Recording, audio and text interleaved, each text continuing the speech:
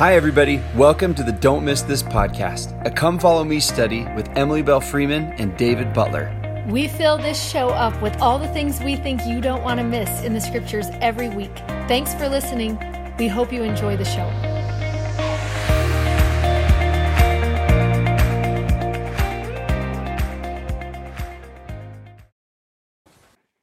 Hi there, I'm Dave Butler. I'm Grace Freeman. Welcome to Don't Miss This. We are super excited to finish up the book of Hebrews today. This is our scripture study podcast, and we move through the scriptures.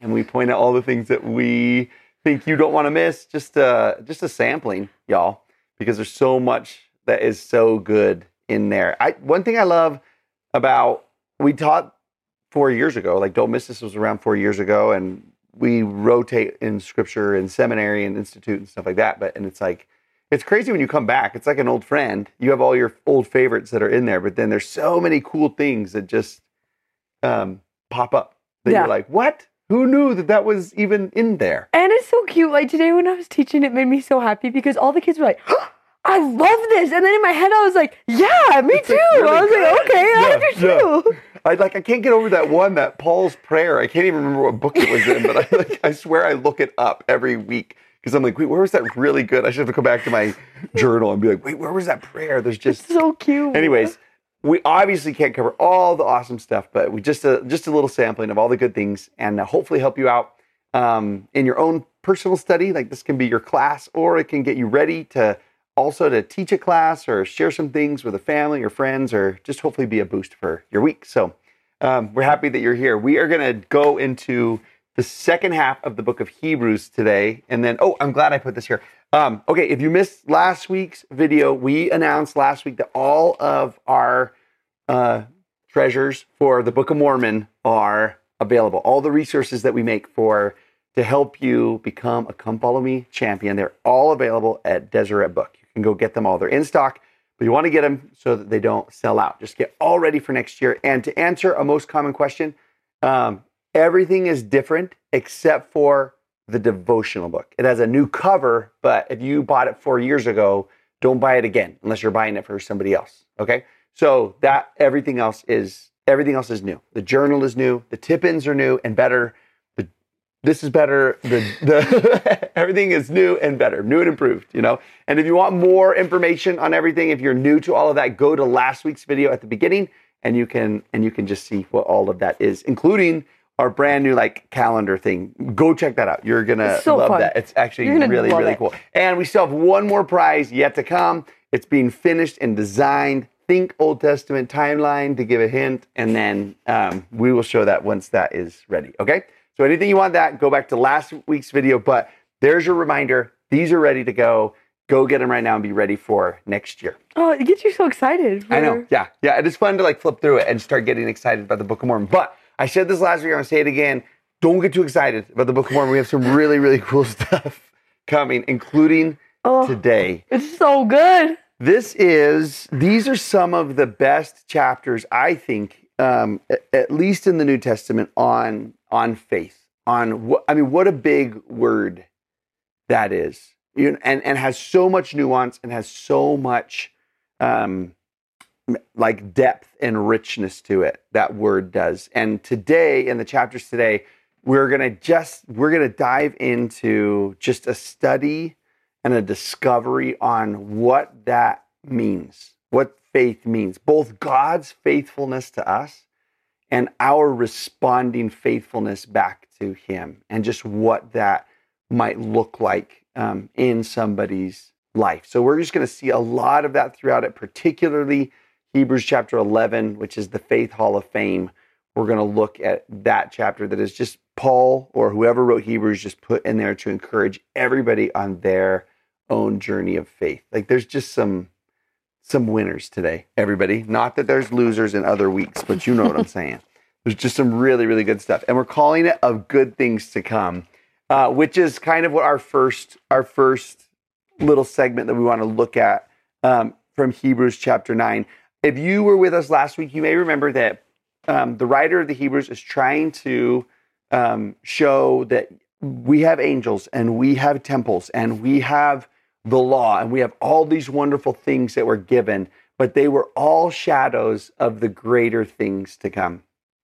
And in these beginning chapters in 7 and 8 and 9 of this week, he's going to talk about we have high priests. We have these, under the Mosaic law, we had these people among us whose job was to connect us with God, to show us his will and help us to reconcile our relationship together. And then just like he did last week with other things, he says, but we have an even greater high priest than the ones that you remember in the temples. And he gives Jesus a name in Hebrews chapter 9 that is just, will become one of your favorites. And if you were with us last week, you remember we had this in the journal, a page of some of his, that divided up the works of Christ, the attributes of Christ, and the titles of Christ. And you could continue that with the book of Hebrew. Or if you're teaching both halves together, like lump all of this together, you can still use that verse. But if you go to Hebrews chapter 9, verses 11 and 12, this is what it says. But Christ being come a high priest of good things to come, by a greater and more perfect tabernacle. And there, we went to this church. Where were we? In DC? DC. Was it in DC? Yeah. We went there for the Christmas, the chosen Christmas. What was that? I have no memory. It was like a red carpet event or whatever it was. You know, something good. Yeah, it was fun. And we got to meet Jesus. Big day for us. It was a really, really big day. And while we were there, we went to this other church that was there in DC from a pastor whose books I, read years ago and was just really excited to go to it. And when you walk into the door, there is this huge mural. If you're listening on podcast, you can't see the picture of it. Painted on the wall, the best is yet to come. And I even got a sticker there. I remember, and I put it on my water bottle, and it's still there. This name of Jesus is one of my favorites, that he is a high priest of good things to come. One great thing, if you're going to focus on this, maybe in a family scripture study or family home evening or a lesson, you'll want to look up Elder Holland's video that was done about his talk. The whole talk is fantastic if you're wanting to lean into studying that this week, a high priest of good things to come. And it just hopefully just makes sense that there is this idea of hope. And there is this concept of you can actually believe in something better to come. And that probably means after this life is what it's talking about. Because the high priest, their job was to enter into the holy place, to part the veil and kind of be a forerunner and lead us into the presence of God, to this new world that he's going to create, heaven, the new Jerusalem. And that is because obviously for the Christians living at this time, good things are not necessarily ahead of them. And so we want to look and just say, you can live in your questions, you can live in your doubts, you can live in your pain, you can live in your disappointments, being encouraged by the fact that there is something to hope in. And it's not a fairy tale, and it's not wishful thinking. But you'll see when we get to Hebrews 11 that Paul wants to connect the ideas of faith and hope together. That hope is something that's it's more than just like, I hope they win or I hope the weather's good tomorrow. That there is something founding in it, that it's solid, that you can get strength from the kind of hope that our high priest of good things to come offers us. And I think it's neat that in verse 12, you start to get that idea. It's like, it's not by the blood of goats or calves, but by his own blood. He teaches this concept a little bit later in verse 17. He says, a witness is in force after people are dead. Meaning like what do you call that when you get something? A will. That a will is only in force, like you receive the inheritance after somebody dies. And he's talking about that with Jesus. He was like, your name is already in the will. The inheritance is already guaranteed for you. He already died. So that is something that you can bank on. It's not a wish or anything ahead. It's like, okay, it is set. The contract's been written. It's in full force. And that's what he gives as this evidence of why you can have that kind of hope in something better in the future. Well, and I just love that. I think sometimes, especially with hope, that this name almost for 1 second could seem like a little bit intimidating or like almost a little bit bothersome in the sense that like today is like the first day of real winter. It feels like in my heart, like it's so cold. And if you ask me about if there's good things coming in my head right now, the answer is no, because it's winter coming. Like it's just like, oh no, like that is just going to be not it for me. And when I read this today, like I was like looking at that name, like good things to come.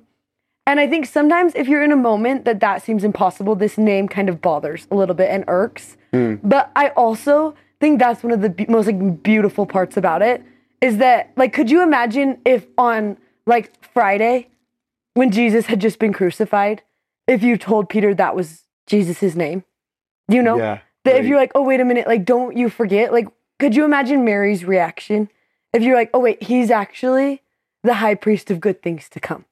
Like your day might feel like Friday, like the worst possible thing ever happened, but he proved on the cross and in the tomb that like, oh no, like no matter how bad your day is, no matter how bad your circumstances are, like I promise good things are coming. Yeah, and I love that you bring that up because we actually, like he's saying in that verse there where he says, the hope is not just in like a crossing of your fingers or a blowing out of a birthday candle, but in an actual event and in an actual person.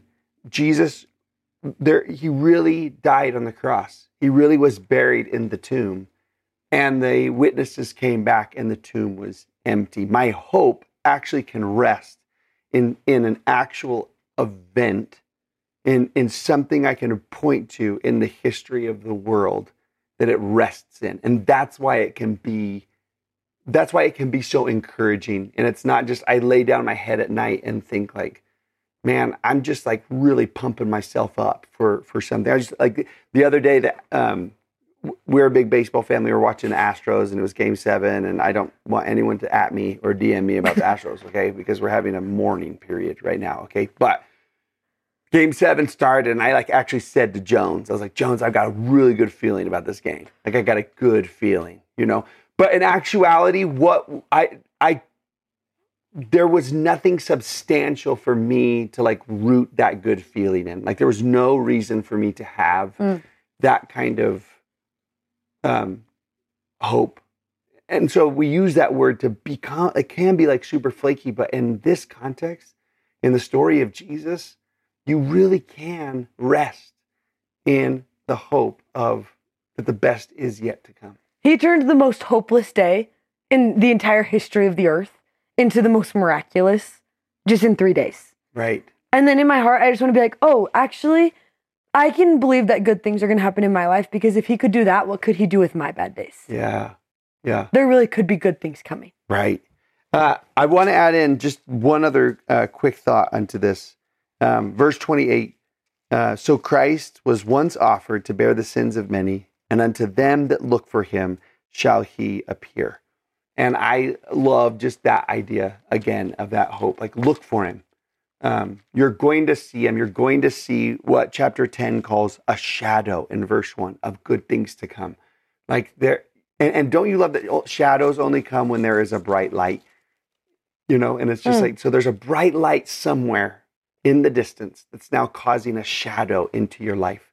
So if you see a shadow, there's light means somewhere. There's light somewhere. And he's asking us to look for it and look for those shadows of the really good things to come. And I know I said one thing and I meant two, because I just do, but we're going to be in chapter 10 in a second anyway, so you might as well go there. Just look at these phrases. They're two that just like bring me so much hope. In Hebrews 10:10, where he just says, by the which will we are sanctified through the offering of the body of Jesus Christ once and for all. I just love that. It's not hanging in the balance. No one's waiting, like biting their fingernails. Like they're just seeing if it's like, it's done.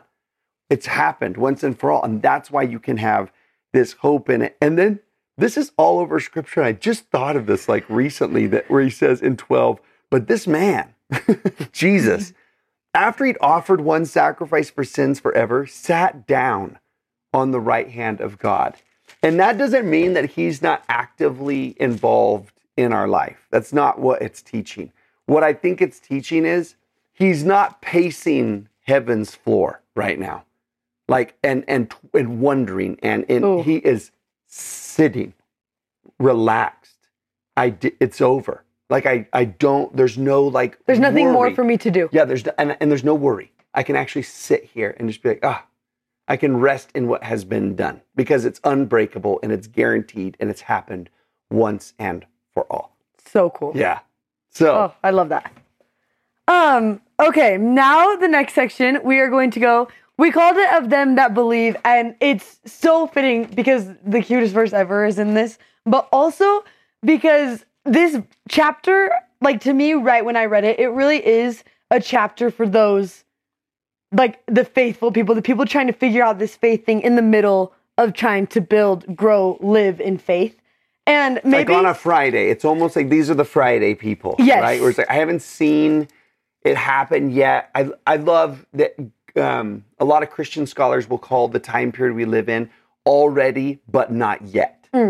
So it's like he's sat down, the victory's been won, but you look around the world, it's not looking like a W. Right? It doesn't, right? So the already, but not yet is that place that chapter 10 seems to talk about. And right when I read it, I think also part of this is because the season that we're in right now is the World Series, NBA just started, it's football season, everything. It feels like every sports event is happening. And legit, when I read this, it like feels like a halftime speech. You know? Yeah. That like right when you get into these verses, it is legit like a little halftime speech. And even like all of a sudden I started thinking, and I was like, okay, it actually is written like a halftime speech in the sense that like the first part is like, okay, here's how we're going to finish the second half. Like, let's look at like what happened in the first half and what could go better. And because in all reality, it doesn't seem like it's looking like a win at the beginning of like first half didn't look like a win for these people. Bless their hearts. It was just messy and they didn't know that Jesus was sitting. It was just a lot. And I love that he almost starts with like the adjustments. He's like, okay, let's like figure out what we need to do to like get a little bit better, to improve a little bit, like one step at a time. What are improvements? And if you go to chapter 10, we have listed starting at 19. And even from the beginning of this, you start seeing what's going to happen. And let me just sneak this in because I am dying over the fact that you're calling this a halftime speech. That is the coolest thing in the world. I know, because the end is going to be so good about that. I know. But I think what you could give a class like 19 through 39 as a set of verses and say, you find the phrases in here that make a really good halftime speech. Yes. And then that kind of question would be great to send people into the verses and then ask around and see like, hey, what phrases were your best ones? Legit. Cool. And when I was thinking about this, I was like, it would be so cool to ask a class like at the beginning, what makes a good halftime speech? Yep. Why do you need a halftime speech? Like if that's your get in, like it would be such an exciting get in to these verses. It's awesome. You know? Yeah. And so he's going to start out, and if you're having a halftime speech, there's going to have to be adjustments. That's just true. You're going to have to talk about, okay, what can we do better? Where do we need to be? And starting in 19, that's what's going to be happening, right? All of a sudden he's going to be like, okay, we got to be bold. We get to be bold because of the blood of Jesus. Like that's going to allow us, but we got to be a little bit more bold. Like let's step into this faith and like, let's live it confidently, you know? And then it keeps going. And, I love even verse 22, you can see, let us draw near with a true heart in full assurance of faith. He's like, okay, we got to start doing some things. Let us hold fast the profession of our faith without wavering. He's like, we have got to actually give this our all. We have to do it 100%. This game is actually going to be one that's going to require a lot of effort. In verse 24, and let us consider one another to provoke unto love and to good works. And then it's even cuter because it's like, look, you really are a team. Yeah. You got to get, like, if you are on the bench, you better start cheering. Like, wherever you are on the team, like, you have got to play this one as a team. Right. Live in that. Right. Be that. Step up like that. Even Yeah, I was going to say, we said this a couple of weeks ago, that that song that has that lyric in it, is it good that we remind ourselves of this? And it's like, yes, like we need to, in this already but not yet place, when things seem like we got to remind each other. And it's so okay for us to be like, oh yeah, actually this is a little bit hard. Yeah. The game is hard. Yeah. It's tiring. It's exhausting. We can be the one that reminds. Yeah. And even verse 25, but exhorting one another, and so much the more as you see the day approaching. As the game goes on, you're actually going to need that more. And it seems like when he says at the beginning of 25, I thought this yesterday when I was reading this, he's like, not forsaking the assembling of ourselves together. That in the time that this letter was written, it also probably was pretty vogue to think, I don't need to gather together with other Christians to be a Christian. And it seems like they probably had some of the same thoughts that we have today, which is, why do I need to get to pull together with everybody? Like, can I have spiritual experiences on my own? And the answer to that is a resounding yes. We want our personal experiences, but there is something about assembling ourselves together to provoke to love and good works, to remind ourselves what our hope rests in, that can't be obtained on your own. We need each other to do that. 100%. And Christianity is a team sport. Yeah.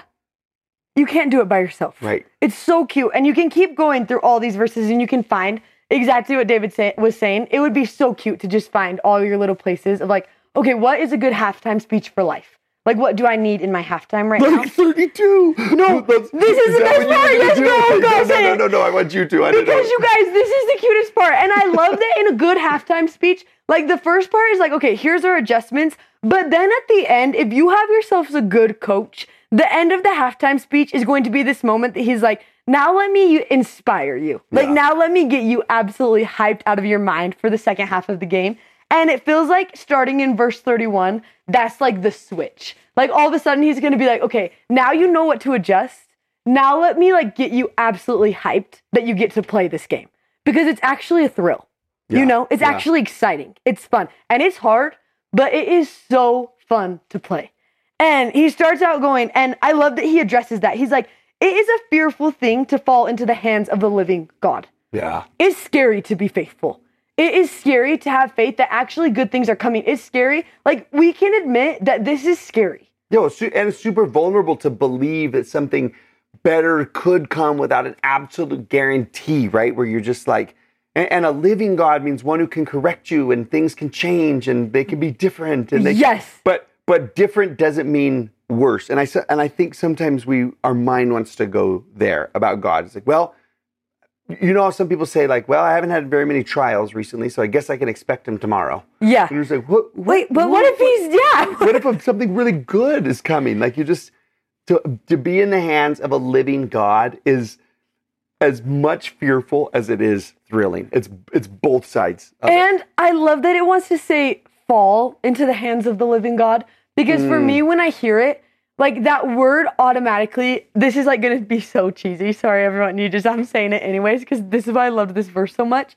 Is if you've like, it reminds me of fall in love, that like idea. And I love when people like really falling in love with someone is so scary. You don't know what's going to happen. Like it's a little bit of like, oh, are they still going to like me if they know everything about me? Like, is it like if I actually fall in love with God, what is going to happen in my life? I don't know. And it's okay that that's scary. Yeah. You know, when you fall in love with someone, it is a little bit scary. Right. And I love that it's just like that, like pulls me in, you know, that I'm just like, oh, that's so cute to fall in love with God. And that he's like, it's okay if you're a little afraid.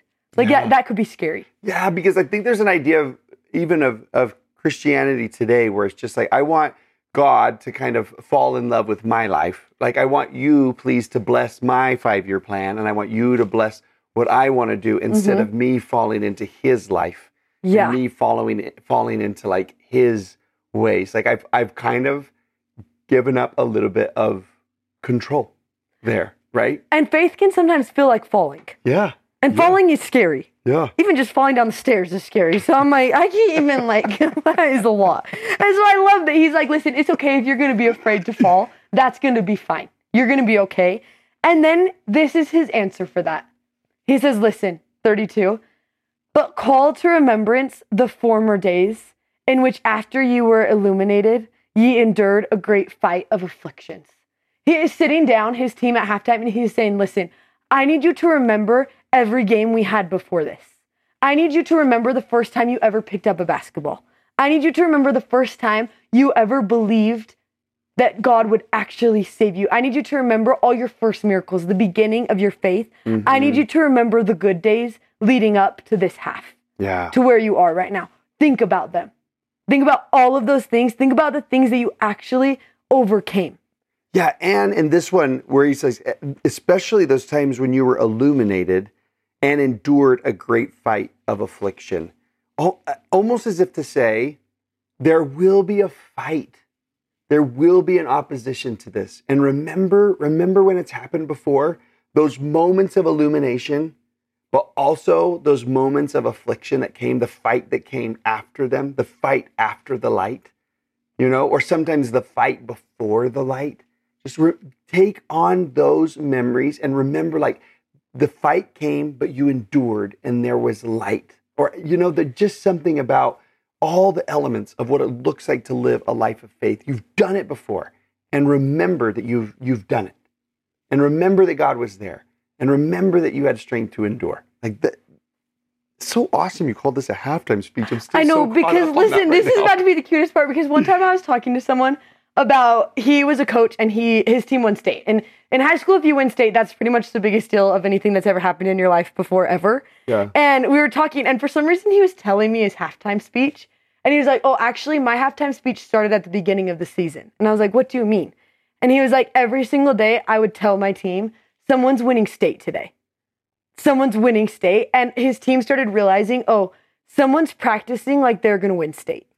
Someone is actually putting in work in the weight room, and that's why they're going to win state. That was like a battle that they had faced the entire season before the actual state championship game. And all of a sudden he's like, yeah, so my halftime speech was easy. I said, you already won state because of everything that you did before this. It's cool. And I love that it almost feels like he wants to give the same speech. He's like, oh, wait, actually, remember everything that you already did. Remember every fight, all those moments that you actually had to be faithful enough to win. Remember all of those things that led up to this. And then you're going to realize, oh, this has already been won. You're fine. You got this. Remember those days because you did it. Yeah. Yeah. And even like the longer you go, it's so cute because by the end, he's like, listen to me. In verse 35, cast not away, therefore, your confidence. You go play this game and you play it confidently. I know that my team is going to be good. You can be confident because actually the best news of the game is that someone already won. Yeah. We already know the winner of the game. And you'll need patience in verse 36, right? You'll need it. And because verse 37 is so cute about patience, for yet a little while, and he that shall come will come. And I love that it's just like, oh, just for a little. You just need a little bit of patience because I promise the one who is the king, the high priest of good things to come is actually on his way. Yeah. Mm-hmm. And in verse 39, it ends with the cutest end to a halftime speech ever. But we are not of them who draw back unto perdition. We do not draw back, but of them that believe to the saving of the soul. That's the team you get to be on. The team of those that believe. Yeah. Just so cute. You just love that. So awesome. Which is the perfect setup for chapter 11, which we call the Faith Hall of Fame. And Paul is going to now show all of the different people and all of the stories since the beginning of time of those who lived this out, of those who did not cast away their confidence away, of those who kept enduring, of those who did not draw back. And he just gives, it's like you get to walk through the Faith Hall of Fame. And it's like, let me show you people who were born, they lived, and they lived a life of faith, and they died a faithful people. Let me just show you person after person after person of who did this and how they did this and what it looked like. And this whole chapter might be the one that you just pick is this is the chapter I really, really want to focus on. And here's an idea for Hebrews chapter 11. And let me we'll just show you a little sample and preview of it. And I just got going on this, y'all. So there's 2 pages of this. Remember, you can find all of these. If you want to screenshot them, or you can see them in the app. Always the PDF for these are in the app. But there is this. I think I would take the whole chapter 11 and just say, find the words, find the phrases that describe what faith is and what living faith looks like. What does believing big look like in somebody's life? And there's all these different heroes in the way that they live out their faith. So it starts in that verse 1 with that definition of faith, that faith is the substance of things hoped for, the evidence of things not seen.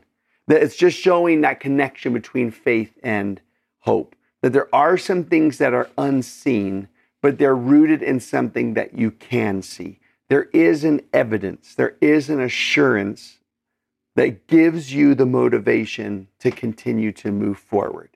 Like I can look back what he said in chapter 10, right? Where he said, what he says, call to remembrance the former days. Look back on your experiences and let those give you the motivation to move forward in faith. These are all connected with each other. Something in the past will motivate you to move forward in the present. And then there will be evidence again because of the act of faith that you've done. And then the next time that there is an act of faith, you'll look back on that. You see how it's like a cycle that like moves you through. That's what it looks like to live in faith and to live in hope. And it's neat to think that, and you're not the only ones doing it. Let me show you all these other people who lived that out and who did that. And as you go through, again, I'm just like, these are just like highlights of things that you see. But you see, like, by faith, Abel offered up that sacrifice unto God, and he obtained a witness of it. There's something about faith that when you offer up, that sacrifice is a part of the journey of faith, and so is obtaining a witness a part of the journey of faith. By faith, Enoch was translated that he should not see death, and was not found because God translated him. And this is such a cool line in verse 5. For before his translation, he had this testimony. Like before it ever happened, he had faith. A witness of it. It's the before. Right. That's the cutest word for me. Right. Yeah. And verse 6, it says this, for without faith, it's impossible to please him. Because faith is never just what do you say? It's not, it doesn't live in a vacuum. You don't just have faith. You actually have faith in something, or in this case, you have faith in someone. It can't ever just live by itself as a word. A person can't just say, like, I have faith in general. They have faith, or the Old Testament word for that is a trust in fill in the blank. And in this case, it's in God. It's in his son, Jesus. It's in their promises. It's in the evidence of their presence. It's in the fulfillment of their promises. It's in all of those things. So he says, like, that's why it's impossible to please him, because we please him by entering into a trusting relationship with him. Faith is a relationship word first and foremost. That's why I love that it's like the first principle of the gospel is enter into relationship with the Lord Jesus Christ. That's what it's an invitation to do. That is what it is. Well, and there's just something to be said about the fact that he doesn't just want to tell you what faith is, but he actually wants to show you people that lived it. And I just think, even just like when you explain that whole thing, I'm like, sometimes we get that confused, that sometimes we try to find a definition when in reality we need to find a story. Well, amen. You know, well said.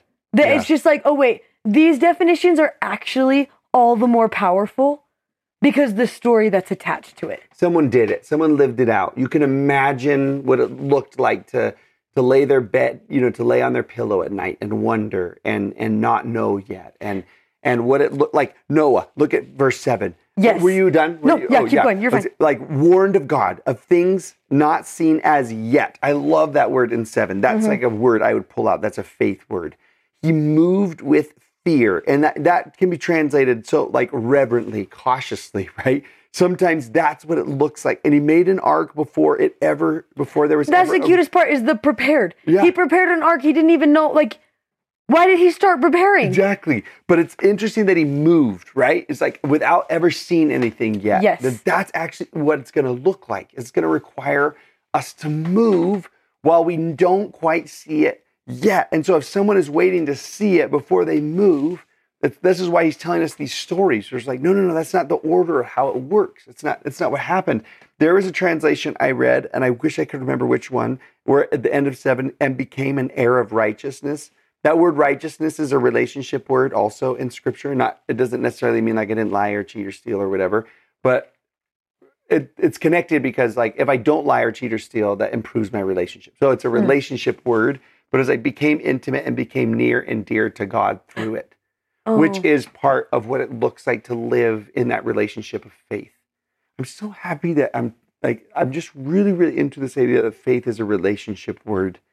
And it's through these living a life of faith that we become dear, we become acquainted with God through these type of experiences. Abraham, called not knowing are the words in verse 8. Verse 9, in a strange country. That is my favorite part. Right? That I'm just like, wait, I love that he says, listen, faith is going to take you to some strange places. Yes. Like that's okay. Yeah. You're not the first person to go there. Actually, you could just go read about Abraham. It's going to make you feel better. Yeah. And that he living in tabernacles. Yeah. Those are movable houses. They don't have a foundation, right? And I don't mean that in the sense of like how firm a foundation, but I just like that you'll move. It's living in a life of faith is one that packs up and moves. And we're in a temporary place. Well, and it's so cute because when you just said that, I was like, that is going to seem so relatable to some people and less relatable to others. And in my head, I was like, that's the cutest part about this whole entire chapter is that it's almost like he wants you to be like, okay, which faith do you need right now? Read all these stories and maybe you're like in the part that you're like, I feel like I am building an ark in the middle of the summer and it hasn't rained in a million years. Why am I building a boat? Maybe that feels like you and that's the faith that you need. But also, maybe right now you're the type of person that's like, oh, actually, I'm in a strange place and I have no idea what I'm doing. And why do I have to keep going to all these places that I never expected to go? And maybe Abraham is the one that you need to cling on to. Yeah, Yeah. It's just so cute that he's like, no, let me show you that faith could look different for 18 million different people. Yeah. 11 is awesome. Sarah receives strength. That's a faith word. And then at the end of that, because remember, she was old and she had this baby and she actually has him.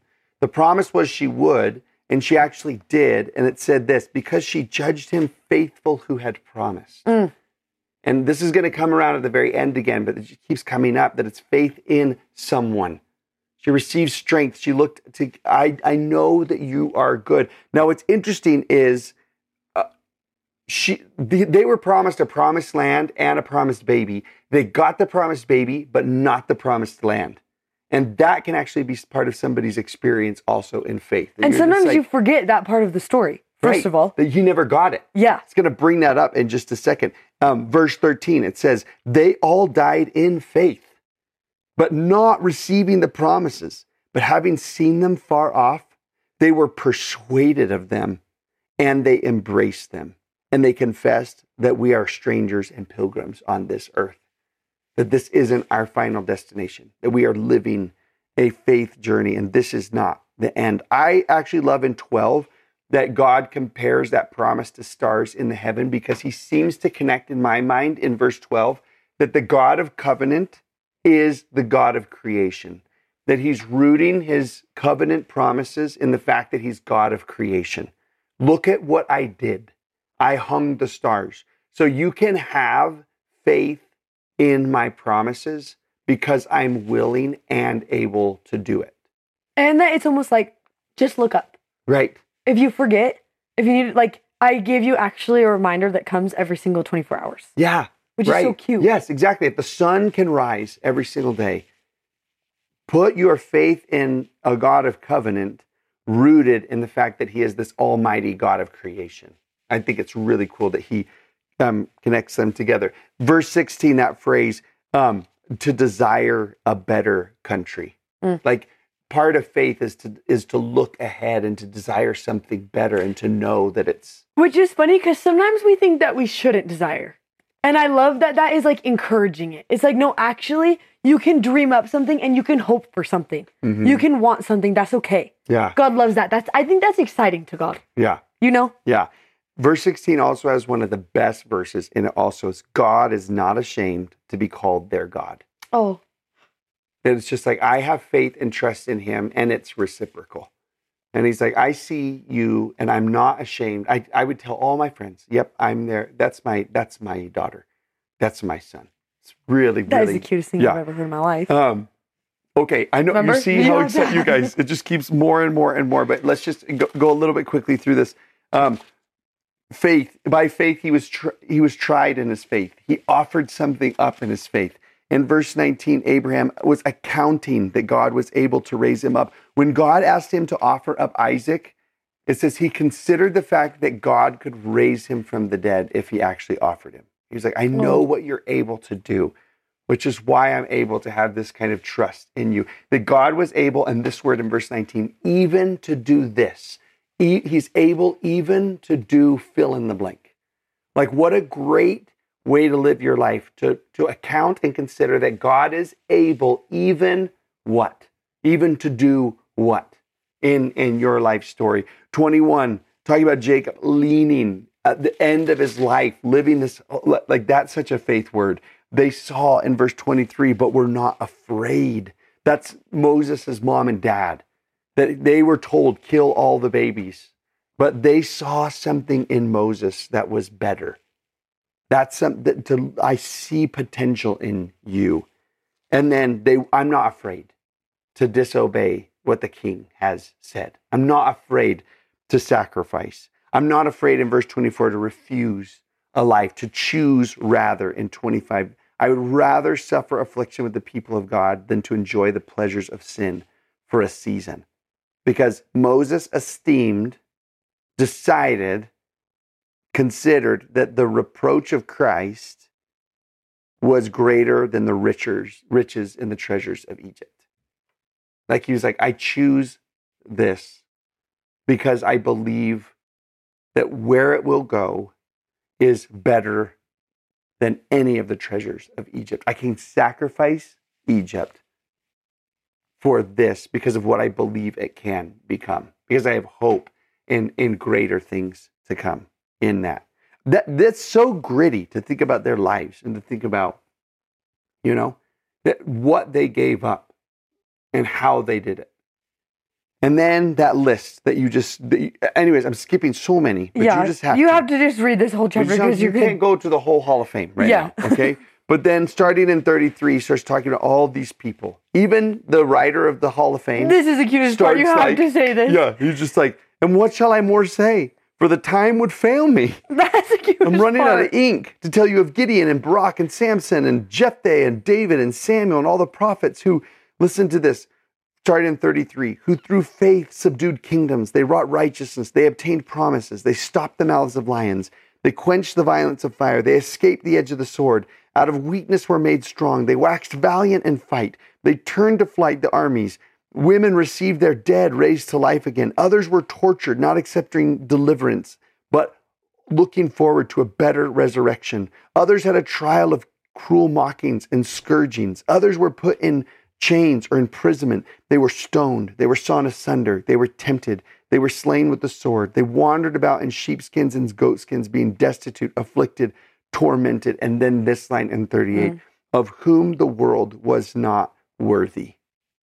They wandered in deserts and in mountains, in dens, in caves of the earth. And these all, having obtained a good report through faith, or a witness, received not the promise. They lived through all of that without ever seeing it come to pass. But God, having provided some better thing for us, that they without us should not be made perfect. And you can just hear the awe and the inspiration of looking to all these people who they didn't have charmed lives, but they trusted in God and they endured it well and they made it. They died in faith, and God has something better in store for them. Like their sacrifice was worth it, and this world is not worthy to have had them in it. And it's just it's so motivating to just look to others. I think it's one of the reasons that we gather together and we hear people's stories of faith and we see them live trusting in God, even though their circumstances aren't improving yet. There's just something about that that's so motivating. And I hear your story of faith and it motivates me to continue in mine. So speak up, speak your faith.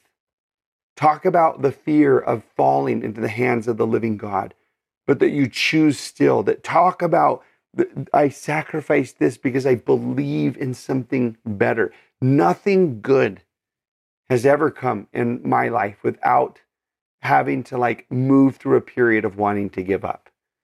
Wanting to give up. Like we talk a lot about quit sinning, but we should probably talk more about the sin of quitting. And he's just like, don't give up. Stay in it. Stay strong. Don't draw back. They've done it, and they're with you. And I think there's just something really, really powerful about walking through that faith hall of fame, and creating a faith hall of fame among our communities, our wards, and our neighbors and friends and families to encourage each other in continuing to live this life of faith. Well, and it's so thrilling to me to think like, oh, actually, these were just normal people. The only difference was faith. Yes. And it's such a thrill to me to be able to, like, at the bottom of this chapter in my scriptures, I just like wrote like, by faith, grace, ... And it's like, that your is own name. Yeah, so Yeah. true. Yeah. It's tricky that my name is Grace. Yeah. Like by faith, grace, my name. That in my head, that makes me so excited to wake up every single day and be like, oh, actually, what story could God write in my life right now if I wake up and choose faith? Yes. You know? Yeah. Because these are thrilling stories. Yeah. By faith, Abel. By faith, Daniel. By faith, Noah. By faith, put your name in there. What will you do? What will you, How exciting that we believe in the same God that they do. Yes. You know? Yes. Because then all of a sudden our life can be just as thrilling as theirs. Mm-hmm. Because of him. And can be inspiring as well. Like it just continues on. It just keeps motivating more and more. Mm-hmm. So cool. Okay. You're going to, no, I was just going to say, whoever did the chapter break here did a bad job. They tricked you. Do not end at the end of chapter 11, because the end of chapter 11 actually is the beginning of chapter 12. It has to be a comma at the end. You have to realize you won't like chapter 12 as much unless you don't like. You have to read the beginning with chapter 11 because it's a continuation. Yeah, if you just land in chapter 12, you miss, like you jumped into like the end of the movie. Yeah. You accidentally forgot what makes this so powerful. And you become those annoying people. They're like, wait, who's that? What happened? What happened? Stop. What happened with Go that? back and read Who's 11. he talking about? Because he really does start and he's like, listen, wherefore, seeing we also are compassed about with so great a cloud of witnesses. If you accidentally just start in verse 12, in chapter 12, this is the part that you say, who's he talking about? Yeah. Right? But if you know, then all of a sudden he's saying, listen, guess who you're surrounded with? You're surrounded by Abraham and Joseph and Moses, and you're surrounded by Enoch and Abel. All these people that I just talked about in chapter 11, those are actually the people that you're surrounded with. And it gets even cuter because... And what a gift of Scripture is for us. That Scripture allows us to live in a cloud of witnesses. Yeah. It allows you to live side by side with the matriarchs and the patriarchs of faith. It reminds you the believing blood that you have running in your veins. Like it is a gift to have Scripture for that reason. And because sometimes in our head we might think it's hard to find, but I love that he wants to say that it's a cloud. Because like, you know, when you're in an airplane and you look out the window and you're going through a cloud, if you've ever if you've had that experience and you like, all you can see is the cloud. And I love that that's how he describes it, that he's like, oh no, wait, actually there's so many that's all you can see. You know, you're surrounded by that many people. It is a cloud. It will be everywhere over you. And it gets even cuter because what's going to happen is he's going to say, in verse 1 of chapter 12, and the sin which doth so easily beset us, and let us run with patience the race that is set before us. All of a sudden, it really is going to turn into a race. That is what he's going to want to describe. And for me, I don't run, and I for sure don't do races. That is not my personality. But if it was, I love that he wants to say, you actually on the race, which actually makes it better because I'm like, oh my gosh, even if you pretend like you like races, you don't like races, okay? That is not fun, and they are hard. Racing is hard, and running is terrible. So I'm like, yeah, that is true. Sometimes life feels like that. And I love that he's like, listen, actually, you have cheerleaders the whole way. Yeah. And at the end, there's going to be people cheering you on and championing you. And I love that, like, I had a friend that just ran a half marathon, and the whole week leading up, like, he would send reminders that he was, like, running it. Like, he was like, hey, make sure, like, just so you know, like, I'm running my half marathon, and you better be there with a sign. And I love that he wants you to know, like, just so you know, there's going to be people that show up on the sidelines with signs for you. Yeah, and that's this cloud, the imagery that he's showing is this cloud of witnesses are those people that are now lining the end of your race, and the middle and the beginning. They are lining the race course, and they are cheering you on. It is not a race against each other in this community of faith. They did it, and now they are standing on the sidelines cheering you on. Which is the cuter part, that they did it first. Yeah. Because on mile 5, they're actually going to know what you need to hear, because they already did mile 5. I know what mile 5 is like. Yeah, let me stand on mile 5 because I was there. And everybody who is like listening to this right now who has ran a race or is a runner is getting like goosebumps, and they're like getting a little emotional, and they're getting choked up. I know, because like I can feel it in my throat because like that experience of coming to a finish line of something that was really, really hard to do is a really emotional, and I would even say a spiritual experience. Like, you're just like, I did it. I finished. I did it. And it just makes me think about last week when Paul or 2 weeks ago when Paul was like, I fought the good fight. I finished my course. And just what that must be. And to have all of these people just cheering you on as you run this race of faith that all of us are in. Like, it just is, there's something, it's like really, the imagery in this is so sweet and so good, and it's so encouraging. And it's so tender to me to think like, oh, actually some of my favorites get to be on my sidelines. Yes. You know? And that's actually what the worksheet for this week is. It's the idea of believing big, but even more specifically, it's your cloud of witnesses.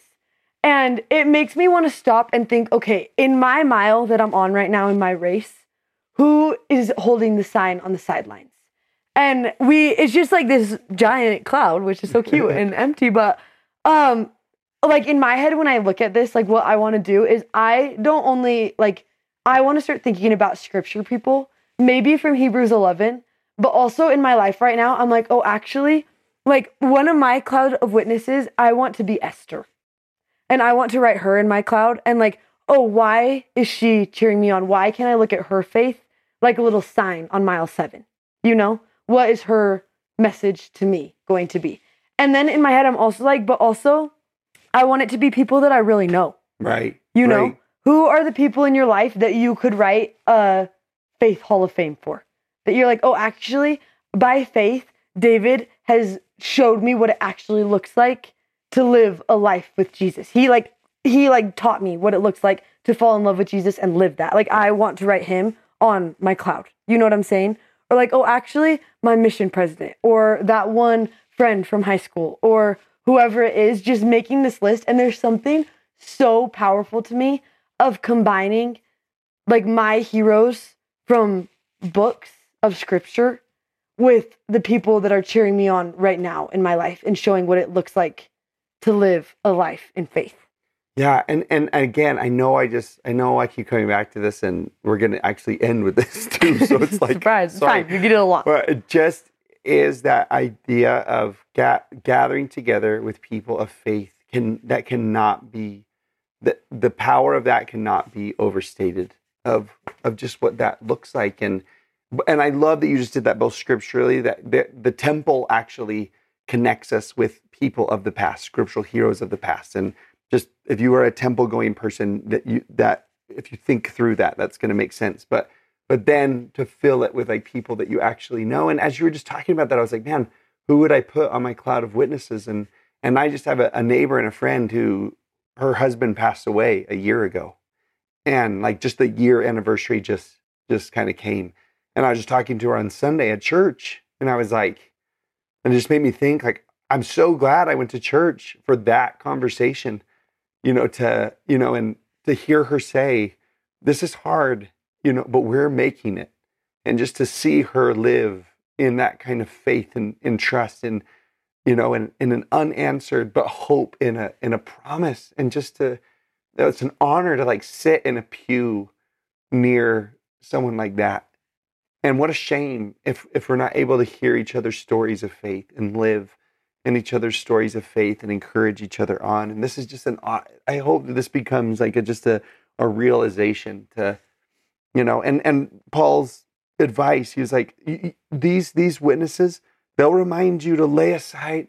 They give you like permission, and they give you encouragement to drop things out of your life. Like, let sin go, let these weights go, and have patience. And they just, it helps you live out what he's trying to help you live out.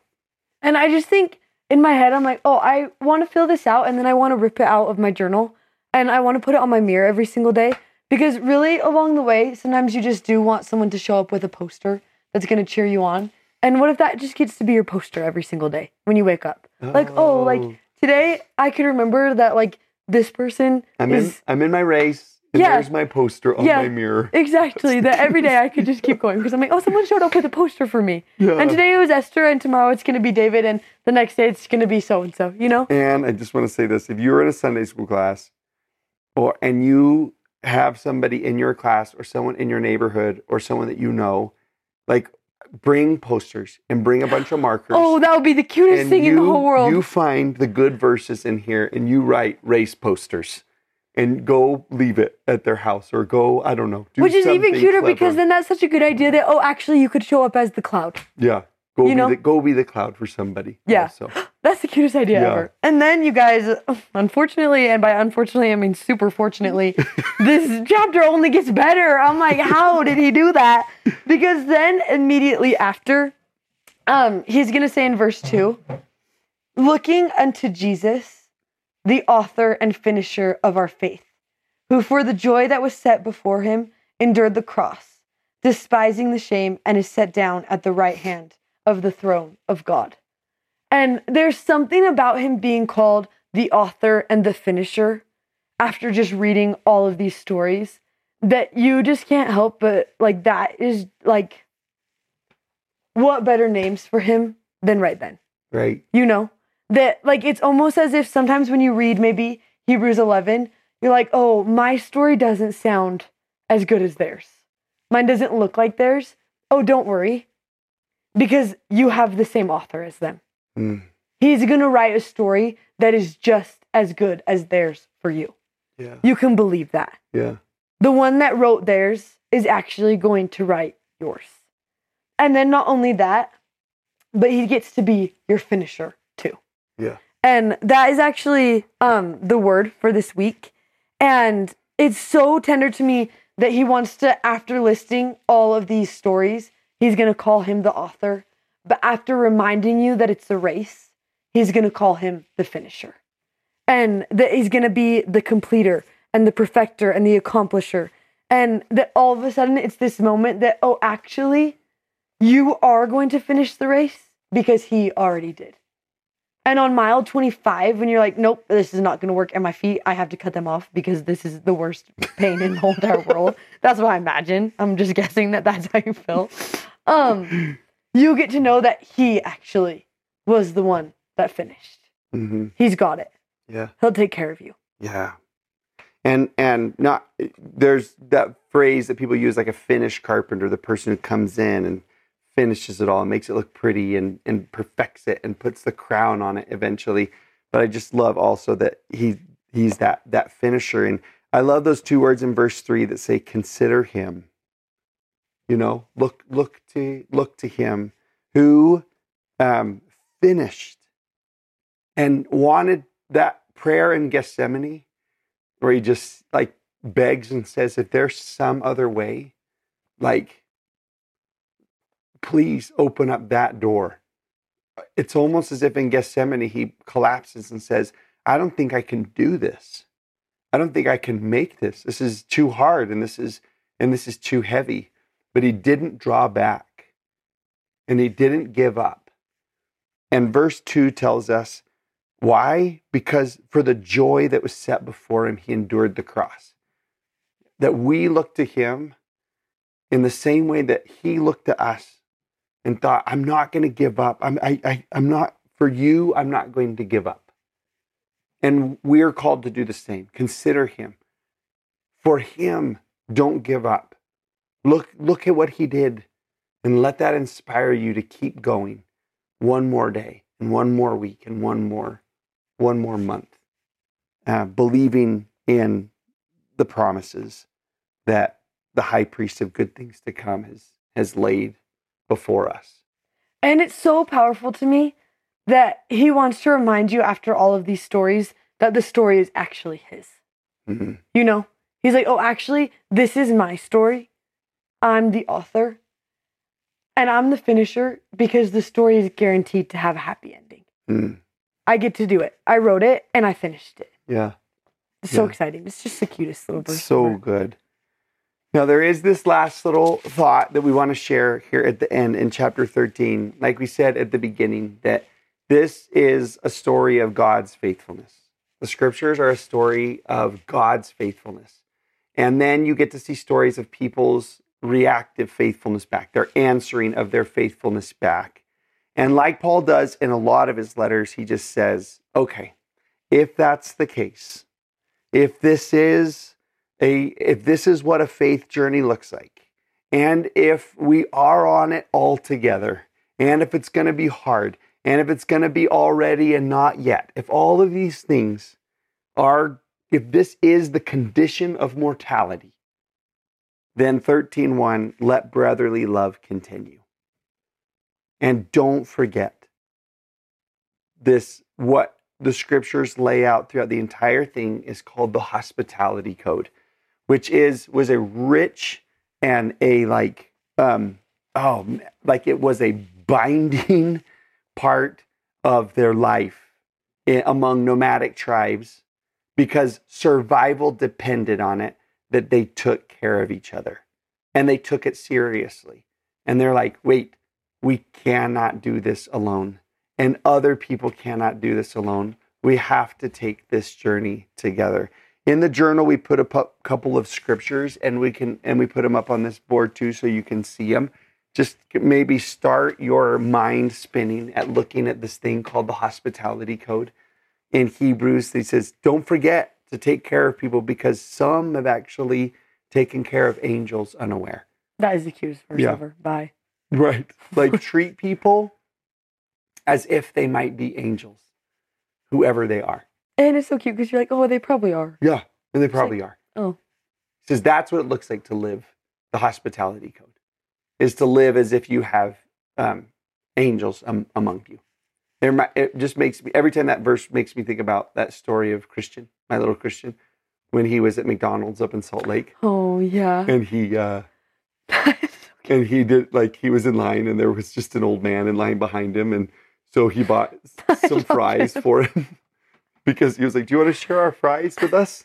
Me and my friends, these little 13-year-olds at the table, and then they just, ate fries all together, and, and then he leaves, and they had this best conversation with each other and just encouraged each other and loved each other. And then he got up and left. And when he left, his friend was just like, I think that was Elder Oaks. And Christian said, is that your bishop? He's like, no, like, he speaks in conference. I love him.